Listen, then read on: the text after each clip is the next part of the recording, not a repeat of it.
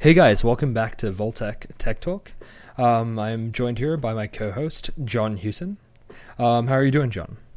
Very well, thanks today, Shabazz. How are you doing? Good. I'm super excited to get into this topic today. I mean, it's definitely not something you see in the news very often, but the further you get into it, it's actually quite significant. Have you heard much about Alibaba? Not personally, but I'd like to think that it's because Western media is less inclined to report on, a Chinese e-commerce giant. But very interesting, everything that they're developing right now, and I'm keen to get into this one. Yeah, it's so fascinating. So I don't know if the audience is familiar, but whenever I think of Alibaba, it's usually those guys they're used quite often in drop shipping situations. So the whole idea is that you buy, you start your own online store and you buy a bunch of stock from Alibaba, or you, basically maybe not drop shipping, but buying stuff very, very cheap from a Chinese wholesale site. And then you start your own store, you rebrand it a little, and you resell it with high margins.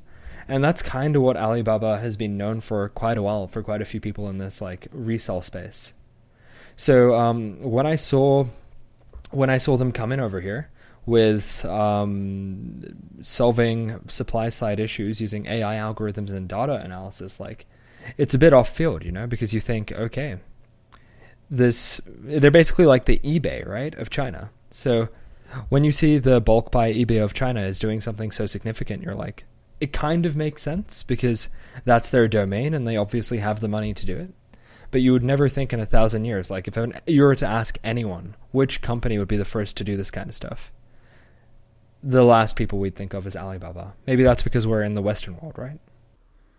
Possibly, yeah. I mean, I think it's fair to be a little bit blindsided by, seeing them jump headfirst into these sorts of, AI-governed fields. But I think it's good to understand, to quote a Harvard Business Review article, Alibaba is today not only an online commerce company, it is what you get when you take all functions associated with retail and coordinate them into an online sprawling data-driven network of sellers, marketers, logistics companies, and manufacturers. So in other words, Alibaba does what Amazon, eBay, PayPal, Google, and FedEx, as well as wholesalers and a good portion of manufacturers do in the United States, with a healthy helping of financial services for garnish.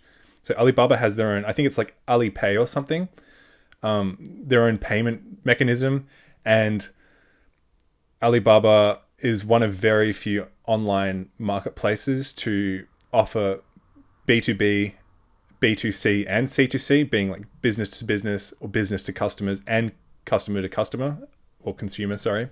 That's almost like Amazon, but with a business to business twist to it, right? Absolutely, yeah. So they've got their fingers in all sorts of pies. And of the world's 10 most highly valued companies today, 7 are internet companies with business models similar to that of Alibaba. 5 of them, Amazon, Google, Facebook in the United States, and Alibaba and Tencent in China, have been around barely 20 years. In the Harvard Business Review article, they're basically questioning how has so much value and market power emerged so quickly? Because of new capabilities in network coordination and data intelligence that all these companies put to use. The ecosystems they steward are vastly more economically efficient and customer-centric than traditional industries. These firms follow an approach I call smart business, and I believe it represents the dominant business logic of the future. So what we can take away from this is that, with their enormous economies of scale and data collection potential, this allows them to really shave off costs wherever possible. And we'll get into this in a second, their smart supply chain management and how they're using machine learning, clever learning algorithms in order to really cut costs and in fact provide things like precise sale forecasts so that they can make sure they're never having backlogs of items clogging up warehouses and just keep everything running seamlessly. That is really interesting, isn't it? Just thinking about it, the fact that they can harness this technology, because I, for one, think that artificial intelligence is great. With object recognition, character recognition, it's That's where I see its speciality. But then when I think about other use cases, it's almost like it's experimental. It's almost like they're just trying to show off, hey, we've got AI in this product. But at the end of the day, it really doesn't do much. Maybe that's just me being a bit sour. Maybe it's just me being a bit, I don't know, burnt by all of the buzzwords that are thrown around in the tech industry. Like everyone and their mother has a product with AI in it that somehow makes it better than the rest, you know? Yeah, AI leveraged solutions, buzzword exactly. of the decade. Exactly, that's what I'm saying. So just seeing artificial intelligence used in such a different context, there's just something about that, you know? And seeing that it's actually helping them grow their business or at least give them an advantage to some extent. You're actually using artificial intelligence in a very interesting way. Like the last place I'd think of using artificial intelligence is smart supply chains. But maybe that's because I'm not a business guy. Who knows? Perhaps, yeah. One can imagine, I mean, the stakes are pretty high with regards to supply chain management specifically, like as one sector of their entire business model, because they are responsible for a huge number of deliveries and orders made in China. We'll have to get the figure up at some point, but so it's been estimated that Kenyao, which is the name of the logistics arm of the Alibaba Group, yeah, they are estimated to be saving 260 million hours a day in delivery time with their current level of optimizations. And they've foregone a lot of their previous delivery partnerships as a consequence strictly of their optimization of these supply chains. And so that boasts things like, alongside improving customer service and connectivity, they have an on-time delivery rate of 98%. Ooh, wow. And they employ Internet of Things to do this, particularly in the field of developing more rural areas of mainland China.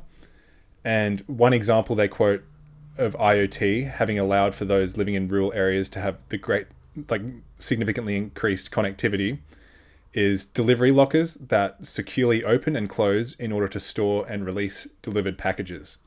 Yeah, and that's pretty crazy. Like, think about it. If you're a seller, right, and you have the choice between 3 different marketplaces, and you have one marketplace where, like, I don't know about you, but have you ever been in the situation where you're going to, let's say, buy something, and you're very keen for it to come soon, and you're kind of weighing up whether you want to go with an online delivery, which would probably be quite a bit cheaper, or just go to the store and get it, right? So these, as a consumer, you want the fastest thing. You want your product yesterday, right? That's what they say.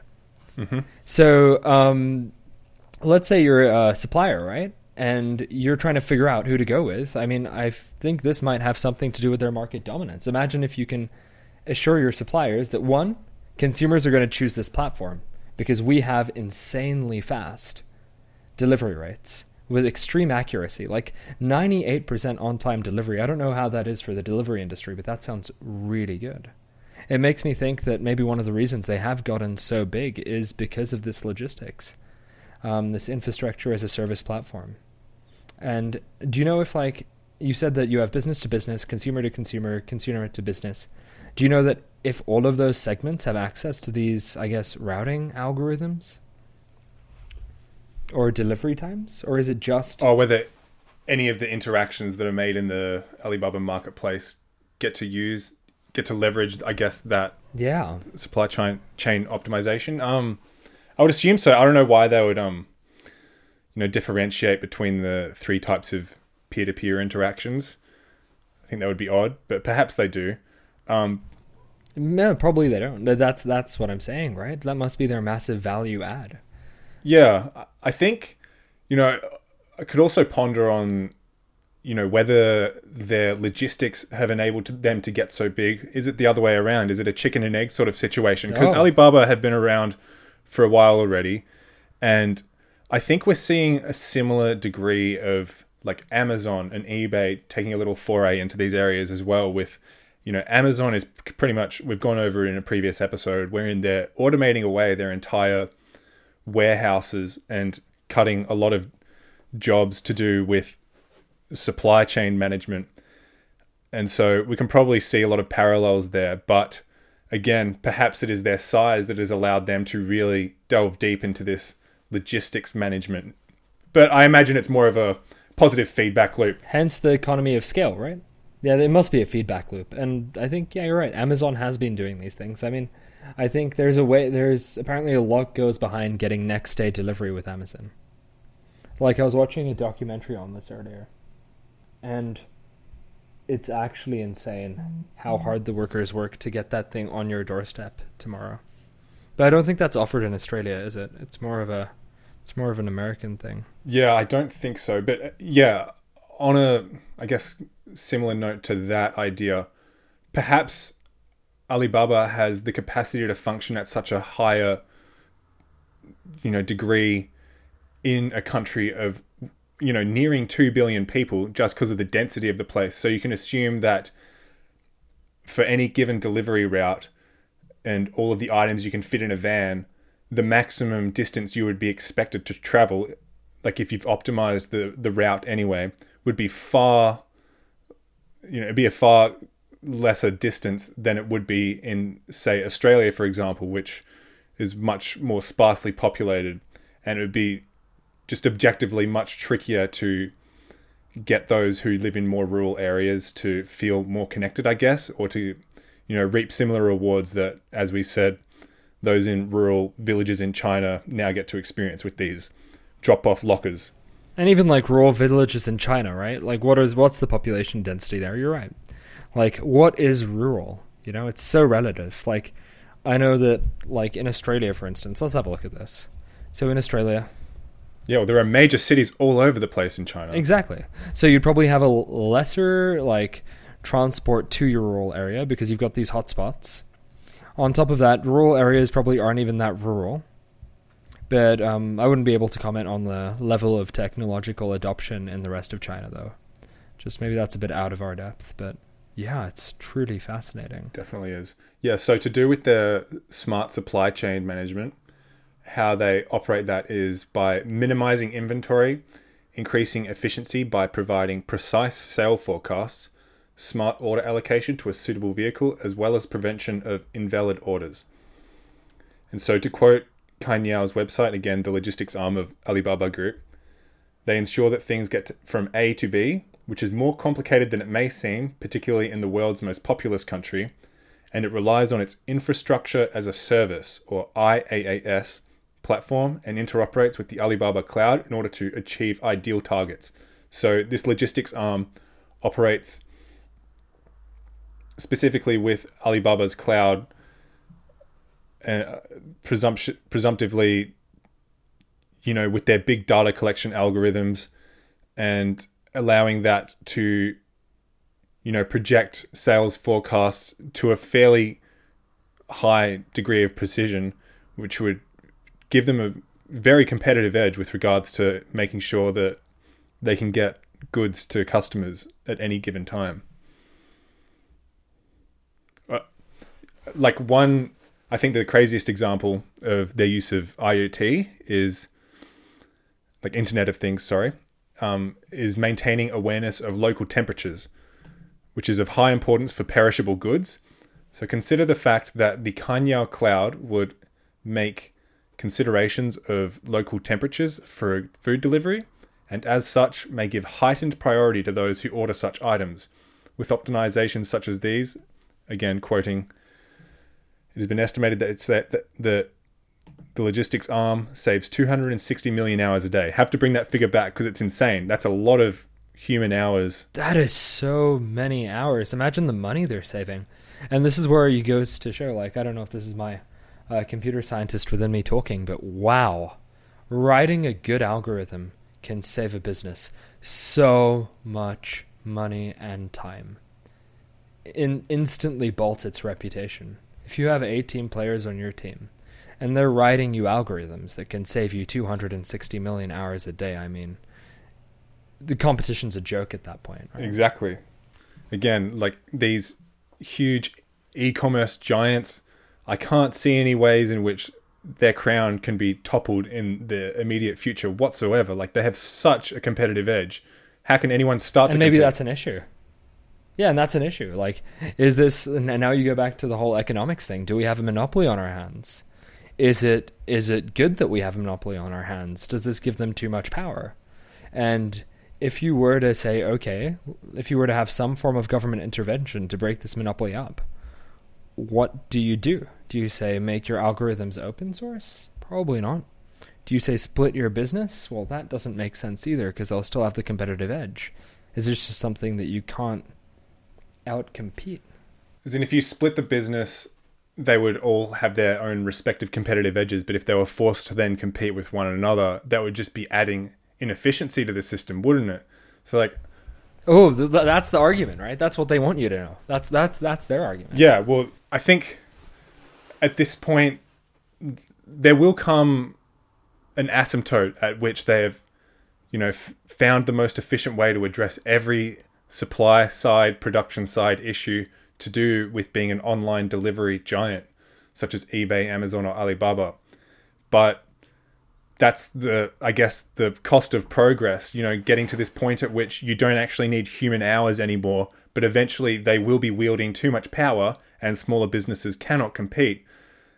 And there's no easy solution. Yeah, like imagine when there really isn't. And your conventional, like, economic policy of government intervention probably wouldn't do too well. I mean, look at America. Law is barely catching up with antitrust.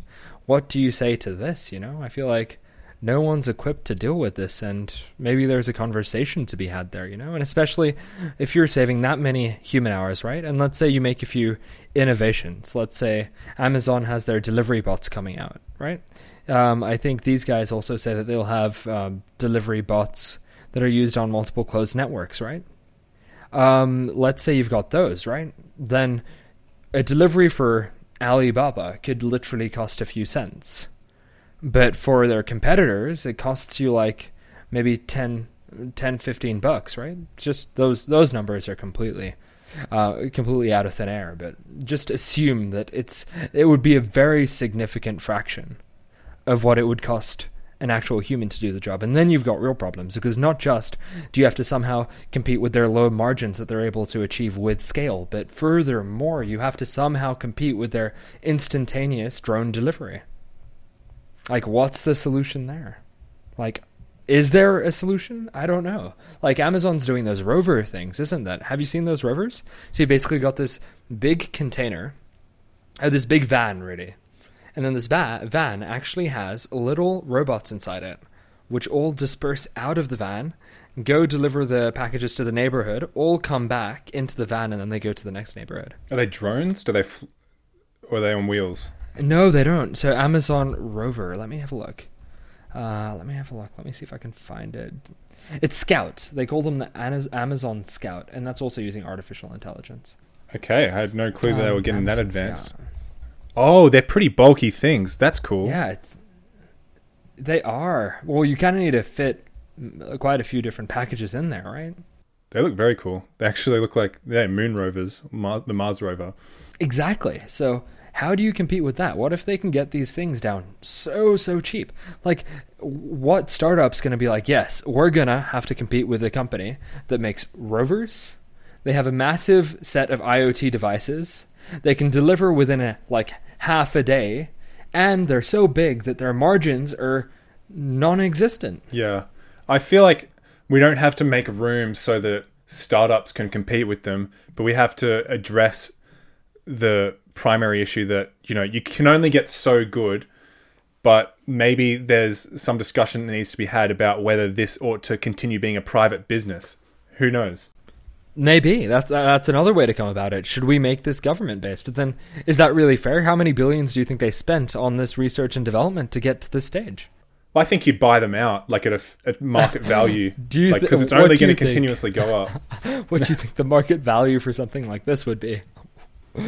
Astronomical. Right?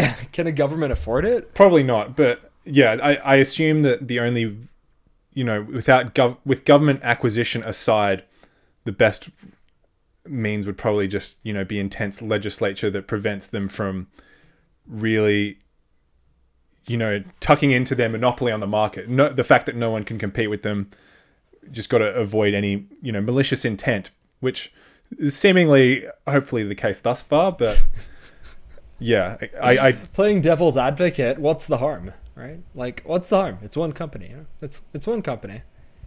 I mean, is it really the end of the world? What are they going to do? Hike the prices up? I mean, so what? Let's say it's like they don't have something that no one else can get, right? Like, let's say they did hike the prices up, right? Because that's the whole fear about a monopoly. You make everyone else go out of business because you have this insane competitive edge, and then it's just you dictating the price. But surely if it gets too unwieldy, people would just go, oh wait, I can just open a store and be cheaper than this Rover delivery service, and people would not mind waiting an extra day, I don't know. Maybe it's not an issue here. Who knows? Yeah, I mean, with conscious capitalism, a lot of people intentionally do not order off Amazon these days. Are you one of them? I have done, although I do avoid it wherever possible. So I haven't ordered off Amazon for quite a while. Just, I guess due to allegations of workers' rights abuses and stuff like that. But yeah. Wow, when was the last time I got something from Amazon? Yeah, interesting questions. I have no idea. I think I got like a robot from Amazon recently, ironically enough. But delivered in the robot. Yeah, I tried to find other places, but sometimes Amazon's the only place that has your stuff, man. And if that's the case, like, what do you do? Maybe that's... Well, I've noticed that really is the case. They have a great array of quality products on there that I cannot find on eBay or comparable e-commerce stores in Australia, at least. Or even in-store. And you go inside and they're like, yeah, sorry, we don't have stock for this for another 4 weeks. You're like, what? And Amazon seemingly got everything in stock permanently. But I feel like I can't buy it. Oh, gosh. What a day. I mean, like, wow. Absolutely, yeah. What a time to be alive, right? So I guess let's get to the... Cool. Anyway, back to Alibaba. Yes. To the meat and potatoes of this podcast. The reason that we chose to speak about Alibaba today was their announcement of, I don't want to butcher the pronunciation, but I'll just say it, Wuying cloud computer. And apparently that means shadowless, or does not cast a shadow. So, to quote, I've only got his surname, Zhang, some, I think, marketing director or something for Alibaba, but unlike personal computers, cloud computers allow you to run your workloads on the cloud. Through cloud computing, this device can deliver an infinite amount of computing power. And despite being the size of a smartphone, Zhang said Wuying isn't just for personal use at home, but that it can also be used as a complete computer replacement across government and private enterprise. And so to use it, all you have to do is connect it to a screen, and then you can use it to do anything that you would use a PC to do. And it transcends the capabilities of PCs. You can use it to perform complex computing tasks and run workloads that have special requirements, or even render a high-definition video that may require the use of multiple PCs. So one benchmark I found in an article, which I've lost since, but it made a comparison running a graphics rendering benchmark on a desktop and then doing it on the Wuying cloud computer, and it did it 10 times as quickly. And I think this also highlights an ongoing trend of turning everything into a sort of a cloud service or computing as a service, to those who are maybe not aware, I think Microsoft offers a similar thing with their Xbox games. You can play from the Xbox Cloud, and Google Arcadia. I think, yeah. Stadia, I think. Stadia? Well, Stadia, yeah. Well corrected. Stadia's right. But I don't think that really caught on.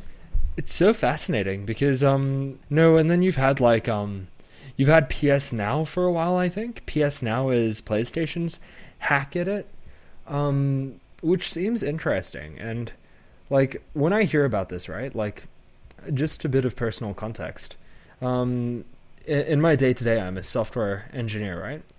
So a lot of the time we're working in organizations where a lot of the stuff is tied to their internal infrastructure. So there's usually a lot of firewalls in place. So you kind of need to get into their systems somehow without actually going through their systems. I know that may sound a bit convoluted, but the way we actually get past their firewall things is we use this thing called a remote desktop. So it means I have a little program on my computer where I can put in like a website name, which is basically the name of their computer, and I just put in my username and password like you would on any consumer computer. Next thing you know, you've got like a full Windows, Apple, Linux computer in front of you that is technically not your computer. It's some computer somewhere on some server in America, in on their own premises, for instance, and you just use it as if it was a computer that is right in front of you. But it's kind of like your computer kind of has like a portal to another computer. So when I see this, it's like, it's really cool, but I mean, calling it massive innovation, don't get me wrong, I've been trying to look into this and I haven't really seen too many technical details about how it's run. But I think the really innovative part about this is not the fact that they can do it, but it's the fact that they're making this a consumer device. Do you know what I mean? It's the whole idea that they can make it accessible to everyone. That's the fascinating part. So what I'm saying is, like, you mentioned Google Stadia. I don't know if you've actually tried these streaming services. I actually I tried to stream my PS4, right, from my just on my own home network. I've got a pretty decent router. It's like this fancy gaming one. It was ludicrously overpriced. It kind of looks like a spider when you look at it upside down. You're like, oh my gosh, is that thing gonna kill me?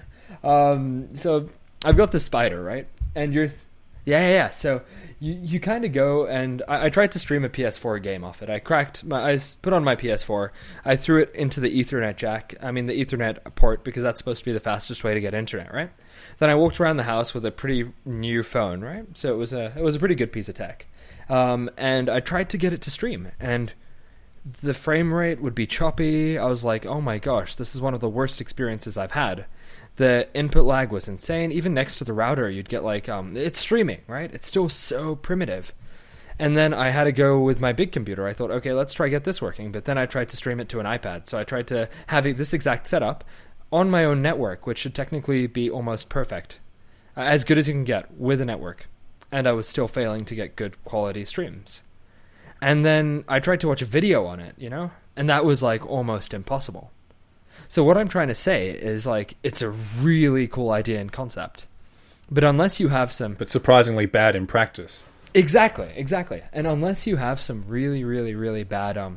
some out of this world... Like, I don't know if you know this, but, like, Samsung's already looking into 6G, which is ludicrous. Like, you should have a look at that stuff, man. I know 5G is still really new, but 6G is where it's at. You've got this massive amount of... like internet downloads. They're planning to release it in 2030. Oh man, okay. Yeah, it says it will likely be significantly faster at speeds of 95 gigabits per second. So you divide that by 8 to get gigabytes. So that's like 12, 15 gigabytes per second. That's crazy. Exactly. And that's where we're going with this, you see? So, like, when that comes around, I think this Wuying cloud computer, I'm so bad at pronouncing this. Don't mean any offense.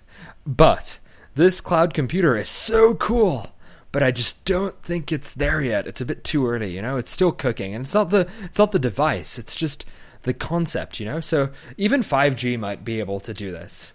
I was using 5G the other day, right? And I was getting download speeds of 270 megabits per second on a cell tower. I was like, cool, that's cool.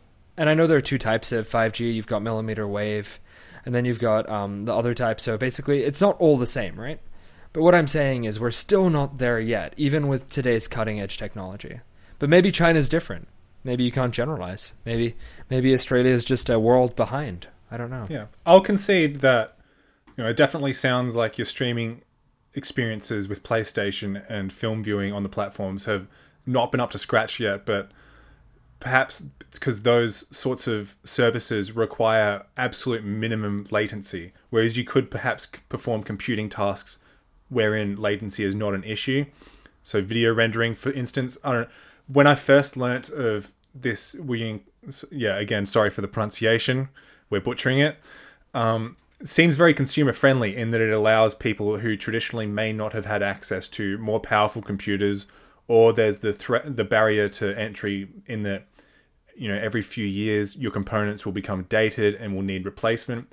This is a very cheap device, and they're going to have a subscription model for it. And I think there may be hopefully there's a plethora of use cases that make this a genuinely useful product. I think with these other, items as a service models, so we were just discussing streaming gaming, but, many years ago, Spotify did not exist. And so people used to have physical copies or sometimes digital copies of their music. It was a transition there. But music as a service, I think, was relatively quickly adopted in contrast to this, because as you've said, I don't think we have the data transfer capacity yet to really allow for optimized game streaming. But for music, we've been at that threshold for a while. So this cloud computing service, Wuying Cloud Computer, it's really fascinating because I feel like it's a bit ahead of its time. Now, I was talking about how game streaming and video streaming are absolutely abysmal with our current solutions, at least what's on the market right now. But I'd like to add on to that and say we still do use these systems for work. So if you're actually trying to get work done and maybe code a little, then yeah, this should be more than fine. Or write up some Word documents, then maybe that's the majority of people not coding. Or maybe send a few emails. This should be 10 out of 10. It should work really well.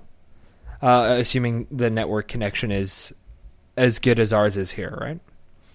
But when it comes to actually making it your main computer, if you have desires to listen to some listen to some music, watch some videos, that's where I think the real barrier is. But who knows? Maybe they've written up some algorithms to minimize data transfer.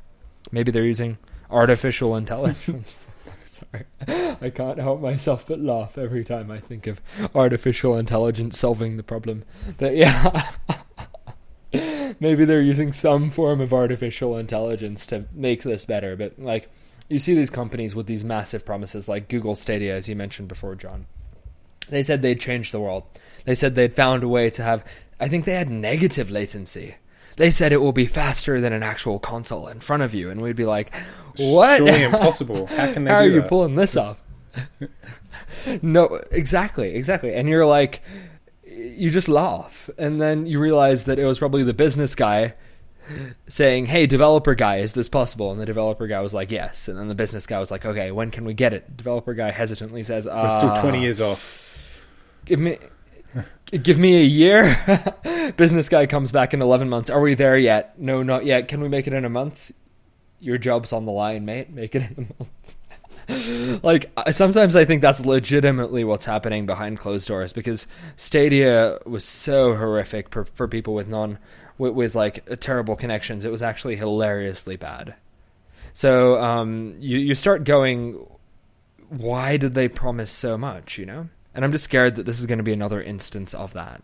Yeah. But I'd be so glad if they prove me wrong, I really want them to prove me wrong. Because if they can, oh my gosh, what a time, eh? Well, the way I see it, we've got this sort of hierarchy of the order in which we're going to accept certain services as, streamable. So, we have text at the bottom, which a while ago became fine. But Spotify, the example of music, much less data needs to be transferred, and I guess Spotify probably came out after YouTube, huh? So, but I don't know. Maybe not. But regardless, yeah, actually, probably did. Yeah, YouTube very comfortably has been streaming in 4K for a number of years at this point, among many other video streaming platforms, and so it looks to me like gaming might be the next frontier. And then potentially beyond that, video rendering. So I assume if, the Alibaba cloud computing service is being touted as something for which people can, perform complex CPU intensive graphics rendering, GPU intensive, issues, then surely it will at some time soon be up to scratch with regards to gaming as well. But maybe again, the latency is the issue at hand. Hard to say. It was a very new announcement for this product. And this whole lifestyle is insane, isn't it? Like, think about it. What do you own? Like, when you... Exactly. That was what my biggest gripe is with regards to transitioning to Spotify. I liked having my huge libraries of music and videos or TV series or whatever, but now here we are. You don't own anything. You don't own anything. It's like... I remember having those CDs. I remember even buying video games and being like, hey, at least I've got a case to show with it for it when I was a kid, right? Exactly. And now you're buying things and you're like, I just spent like $100 on like some cloud thing. And I'm like, huh, what did I get again? Yeah, you got nothing to your name as a result of it, but you have the capacity to utilize their services. To use a ton of services. But again, yeah, it's pretty dissatisfying to know that none of it is really yours. Exactly. Like, I went ahead and I bought a camera today, right? And now I have a camera in my hands and I'm like, I have something, you know? But imagine just going, like, I don't know. I know it's so normal. I think we've come to accept it. But when you come back to the very fundamentals of purchasing an item, it's just mind-boggling that the computer you buy could be tied to a subscription model. Everyone's going subscription, and it makes sense. Like, if you're a business, would you rather have quite a bit of money at the start and then nothing from your consumer for 3 years?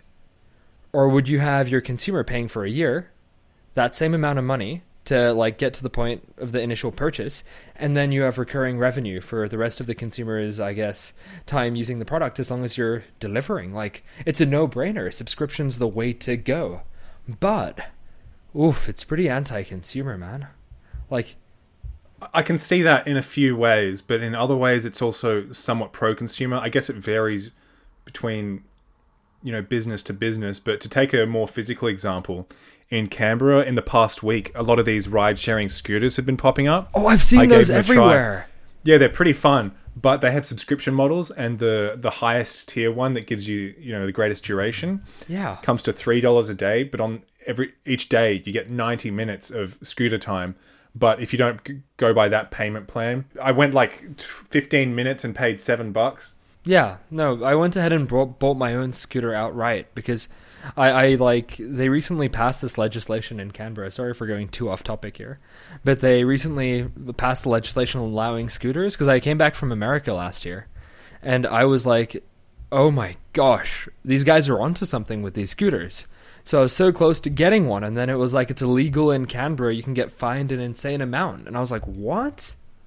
That's insane. So I think it was November last year, they passed this law that let scooters come in. And I didn't even know that they do ride sharing, but it makes, I don't know, for me it made a lot more sense just buying my own scooter and then just using it for the next few years, Do you think you're going for the subscription model? Oh, certainly not, no. It's pretty expensive, and I don't like having the looming pain of, the fallacy of sunk cost looming over my head, so that I feel like, I'm paying $3 a day, I'd better be using these scooters to get around everywhere. Although they're very fun, I would prefer to have my own. It kind of pays itself off after I think it's 8 or 9 months of having that premium subscription thing. So obviously, if you're paying for the less cost-efficient means as well, it would pay itself off much more quickly. Yeah, but the question is, will you use it for 9 months? That's been my problem, because when it's really cold outside and it's raining, because recently it's been really cold and raining, one, apparently it's bad for the scooter, because they're not technically waterproof. And two, at least when you damage a scooter, it's like the company's scooter, Not saying that you damage a scooter, John. I believe in you. I think you treat your scooters with care, But I ride responsibly. Exactly. But just saying, myself, I'd just be a bit worried, So yeah, I don't know. I mean, I bought one like a few months ago, and it's still in the garage. I rode it twice, but it's been really, really bad weather. Maybe in the summer, eh? Yeah. Well, again, the double-edged sword of subscription services. You don't own it, but again, with that, you're removing all culpability, and you don't have any responsibility for this. In the case of these physical items, there's not really an issue of responsibility for digitized assets like music, video streaming, or in the case of this computer we're talking about, whatever PC you're using on the opposite end, the cloud computing service. Yeah, wow, we're talking about cloud computing, eh? What a turn. Yeah, just to loop back. What a turn. Oh my gosh. Okay. So, cloud computing. Where were we? So, yes, it's insane. It's like, I know we use the term insane a lot here, but this is actually crazy. Having these cloud computers being used by your average person. Like, I used to talk to an engineer back where I used to work, and I was like, oh, which computer do you have from home? And he was like, you know what? I'm actually going to start using my Amazon Web Services cloud computer as my main home computer. And I was like, what? That's insane. And they're like, no, you don't have to manage it. You don't have to carry it around. It's like the dream, you know? They're a convert. I know. And I was like, huh. And then I thought about it, and I was like, I'd much rather own something. But yeah, I guess, whatever works for you, right? You know, I've considered the idea of what if you build like a supercomputer at your home, but then you stream directly from that. Like use. So that's what I did. So, sorry, I know that you guys can't see this, but I basically built this insane rig, right? On the hopes that I'd be able to stream from my laptop. But it just never works out. The network's like, if you're in a coffee shop, I'm the kind of guy who's like, you know what? I'm not getting any work done at home. I'm not getting any work done in the office. I'm going to go take my laptop to a coffee shop, sip a few lattes, flat whites, maybe get a cookie, go dangerous with it, and just get some work done, you know? And the thing is that, like, I just haven't, like, you're like, okay, my work's happening on here. Let's take it to a coffee shop. The connection is so bad. You sit down and you're, like, ready to work, and you start seeing this pixelated Windows icon, and you're like, what? What am I doing? So, again, amazing in theory, but I just don't think we have the infrastructure yet. But all of it's just being throttled by our poor bandwidth infrastructure and our incapacity, like, you know, having bad transfer speeds, right? Is that the primary issue, you reckon? Yeah, and we took this... we took this networking class at university. And we basically... the short story is, the more people you have in an area, the harder it is to keep signal integrity, and the harder it is to actually have a good signal, you know? So here we are, you know, trying to make things work. But if you've, like, have you ever been to a music, what do you call these? I swear I go to them. Concerts. I swear. Have you ever been to a concert and just not gotten any signal? Yeah, so you completely use your connectivity just because of the huge number of people there. Yeah, exactly. Or have you ever been to a mall that's really packed and you're not even getting like an ounce of data to price match? Yeah, definitely have. Yeah, so like you've got these fundamental limitations. So with networks, and I'm honestly like, I kind of want to look into it, you know? What's the solution? I don't know. Maybe you need to go have Wi-Fi everywhere. I think that's what 5G was trying to promise. Have 5G hotspots everywhere. You have great... Yeah, that was their promise, wasn't it? So were they promising like in the hundreds of megabits per second download speeds worldwide? Is that what we're getting at with 5G? So there are two types of 5G, right? Let me just quickly make sure I get the names right. 5G millimeter wave versus sub 6 gigahertz, I think. Yeah, so you've got sub 6 and you've got MM wave, apparently. So, like, there are two types, and one of them is you kind of need to be in direct line of sight, from what I understand, of the tower, and you will get speeds like you've never seen before. So let me just have a quick look. So 5G speeds, MM wave. Let's have a look. I can't. Yeah, so on millimeters wave, you can apparently get up to 4.2 gigabits, not bytes, gigabits per second. Wow. But I think the other one roughly 500 megs. Yeah, so the idea is like, the general idea of this is you either get very good range and low speeds, or you get very low range and high speeds. High range. Yeah, exactly. So it's like, pick your poison, right? And like if you're in Australia, you're probably not going to be getting very high speeds because it's just not densely populated enough, unless you're in like the CBDs. Yeah. But if you're somewhere like New York, America, China, you've got very high population density. Maybe that's why Alibaba Cloud, just circling back to our main point, maybe that's why their cloud computing is best suited for China. You know? Yeah, well, I hope that with 5G, I'll be able to seriously consider what your initial proposal with your computer at home was, that, you know, being able to basically have your laptop be just a portable screen that you stream from your home desktop. I love that as a concept. Being able to unify it all and not having to worry about, you know, files lacking on one system or the other. It'd be amazing. That's why I bought my iPad Pro, right? Because I got the cellular version, and I was like, this is it. I can carry this around. I have this little keyboard on there with a mouse as well. And I can just remotely control my computer from anywhere. But 4G was my biggest bottleneck.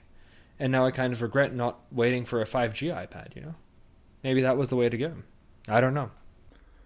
Yeah, and we have infamously bad connectivity in Australia specifically, don't we? It wasn't too bad, though. I was around Canberra Centre, and I was getting pretty decent 5G connection. I mean, it wasn't amazing, but it was better than I'd expect.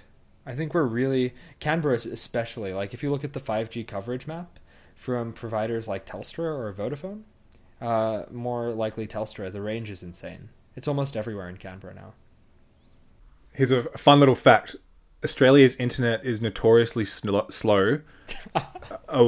As a wealthy, advanced country, it ranks 68th in the world, fourth in the OECD, fourth slowest in the OECD. Ooh, wow. Yeah, so we actually have trash connectivity here. And I think they had like something in government to improve that, but anyway. That's a whole other topic, man. Yeah, another can of worms. But again, just lamenting the fact that we cannot get our streaming services up to scratch. Anyway. Hey, but that's maybe where this comes ahead. So basically, that basically means everything I've said so far about the limitations of streaming, take with a bucket of salt, because that may not... And just apply it to Australia. Yeah, just apply it. If you're in Australia, you know, sorry, we're in the same boat. You're not getting a good experience. But let's just say we can generalize this to the whole world. Maybe that's not completely fair, you know? Anyway, back to Alibaba Cloud. Data collection. Did you know that Alibaba has 19 regional data centers spanning each continent? That's a little low, though. I thought it would be more, but wow. Okay, 19. But it depends on the size of the data center, right? Yeah, I assume they're fairly sizable, but... yeah, hard to find out the specifics. Well, you'd hope so, right? Everyone uses Alibaba. Well, maybe not everyone, but like... yeah, tons of people. So, yeah, big data collection. Want to run us through that? Yeah, sure. So, I believe this happened in 2020, but there has been recently legislation set... like China's parliament is set to approve a new law enshrining individuals' right to privacy and protection of personal data. And so, for the past while... I believe there was nothing that was written in such a way that you could actually sue a company for, you know, misappropriating your data or doing so without having your personal information protected and respecting your privacy. So there weren't written rules in place that would enable that to be a streamlined process. But this year... yeah, Parliament is set to approve such laws. And, you know, in the business of Alibaba, we can assume that a lot of this big data collection is, you know, their secret sauce and what it allows them to really get these optimizations. They have these huge swathes of data which enable them to project where the market is going, where consumer preferences are going. I don't see how this legislation would really affect that, but something worth considering, that, you know, something that wasn't perhaps really there, like an enshrined in law data privacy protection scheme.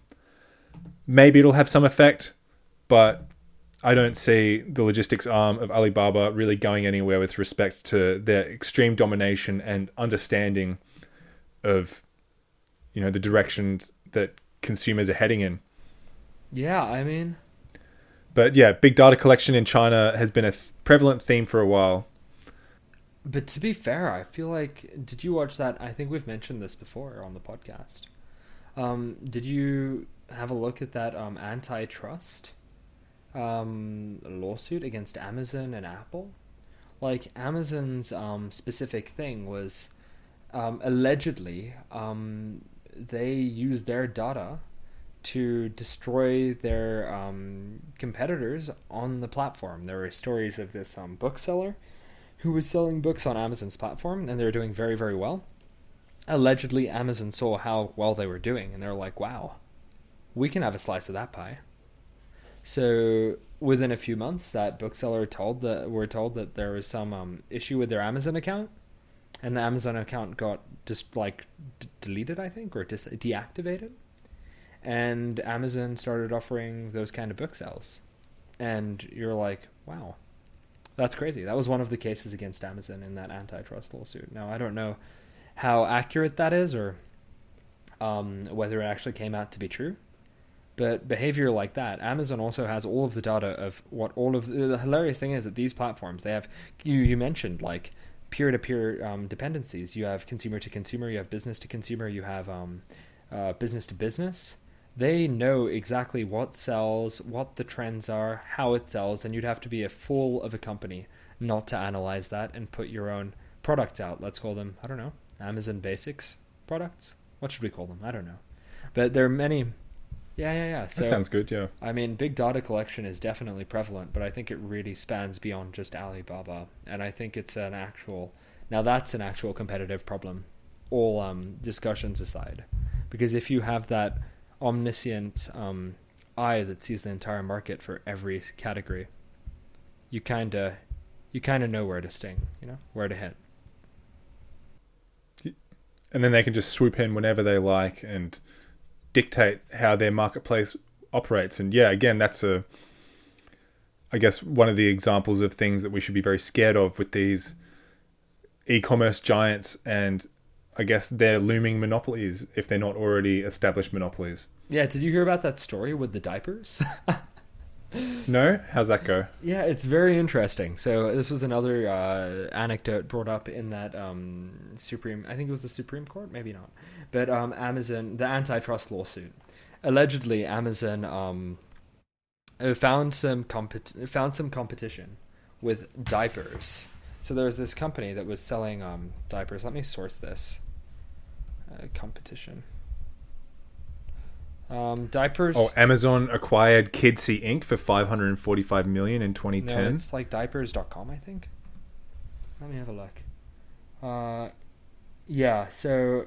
Oh, Kidsey is the parent company of diapers.com. There you go. So this is a report by Bloomberg, and they say that so Amazon acquired this Kidsey company, right? But the first thing they did was undercut them to some extreme degree, to the point where Amazon was making a loss on diapers for like a year or two.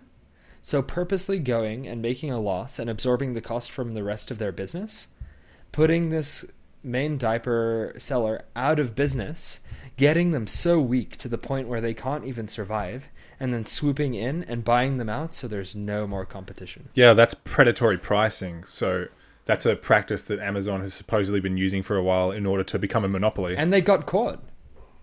Yeah, they got caught. They said in an email, someone from Amazon said, we need to match pricing on these guys no matter what the cost. Now, a company who says that about an external competitor, imagine how much data they'd have on their internal competitors within their platform, including Alibaba. Yeah, it's so unfair, right? It's insane. Wow. It is actually insane. So there goes the American dream. There goes that dream of having a small business, working hard, making a living, turning it into an enterprise. Yeah, all the small businesses getting absorbed by the giants. So technically, apparently, predatory pricing is illegal under US antitrust laws, but their antitrust laws are like jelly these days. They do not enforce them whatsoever, and they become increasingly gutted over the decades, it seems. Yeah, so, and like Alibaba, I don't even know how it works in China. I mean, I don't want to jump the gun here, but I believe it's pretty common to see in China that intellectual property is viewed as more like ideas and less as property, with some Chinese manufacturers. So yeah, like patent protection is not upheld. I know in India they feel free to manufacture drugs as they see fit without respect for patents and stuff from, I think, specifically the US. So, I mean, there's a lot of cases of that. Yeah, I mean, it's not even... It's crazy, crazy times, I have to say. Like, data collection, it gives them the advantage, but I guess that's what you get. If you want, just to wrap this up, right? If you want your thing yesterday, or as close to yesterday as we want it, as in the next 3 hours, if we want to have all of this cool tech, like drone delivery, bringing stuff to our houses, if we want to have super, super cheap, powerful computers at our fingertips without having to buy a very expensive computer, if we want all of these luxuries that come with living in the 21st century, or at least in the middle of it, then we also have to pay a price.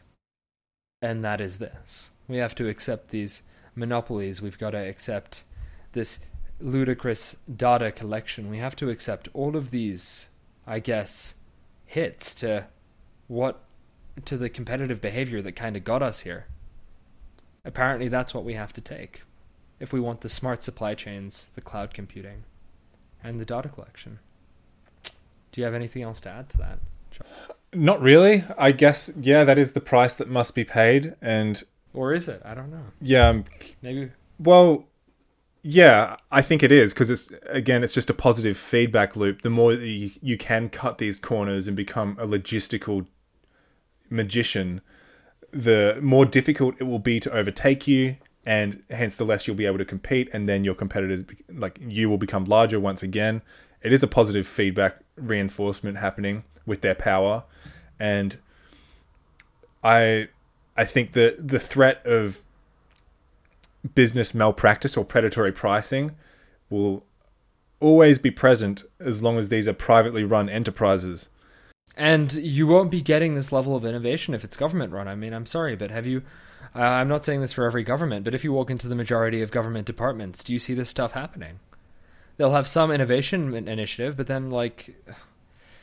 I don't want to generalize, I don't want to single anyone out, but you don't see this level of innovation in government. I'm sorry. It's just not there. Yeah. Because they don't have an... I mean, okay, generally I would concede that, but there are good things that come of government. Like Cyro in Australia made Wi-Fi, right? True. Don't get me wrong, but like, where's the incentive? Do you know what I mean? Is it just the pursuit of knowledge and science? Well, I think that we have to consider the fact that there is a ceiling to technological innovation in certain sectors. Obviously, we don't have crystal balls and we can't definitively know the end, but there will come a point where all of this supply chain management will come to a point where it is already completely automated, and hence further development won't really yield that cutting edge of competitiveness. And so I think we should just monitor whether we are, at all at any point getting to that, asymptote of efficiency. And I think it's reasonable to consider at that time maybe not have this as a privately run enterprise anymore, such that, well, the double-edged sword of that is that, if it does get to that asymptote, then there is no point trying to launch a competitive business. And so it is solely in protection of consumers from competitive pricing, or like price gouging, in fact, that you'd be protecting at that point. So yeah, it's a very multifaceted issue. Or there's another way to do it. I mean, it used to be very, very hard to set up servers. Now you've got AWS doing it for you with one button. It used to be very hard to set up networking devices. Now you've got people doing it for you. Who's to say that there won't be a business model out of providing these services? Scheduling, delivery, all of these algorithms can be commercialized for all of the businesses that can't catch up with Amazon. Who knows?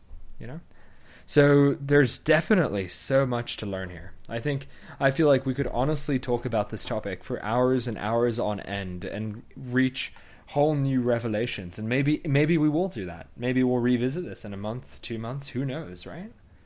Inevitably, when they release more details on these computers, it'll be too interesting to pass up. So yeah, count me in. That's what I'm saying.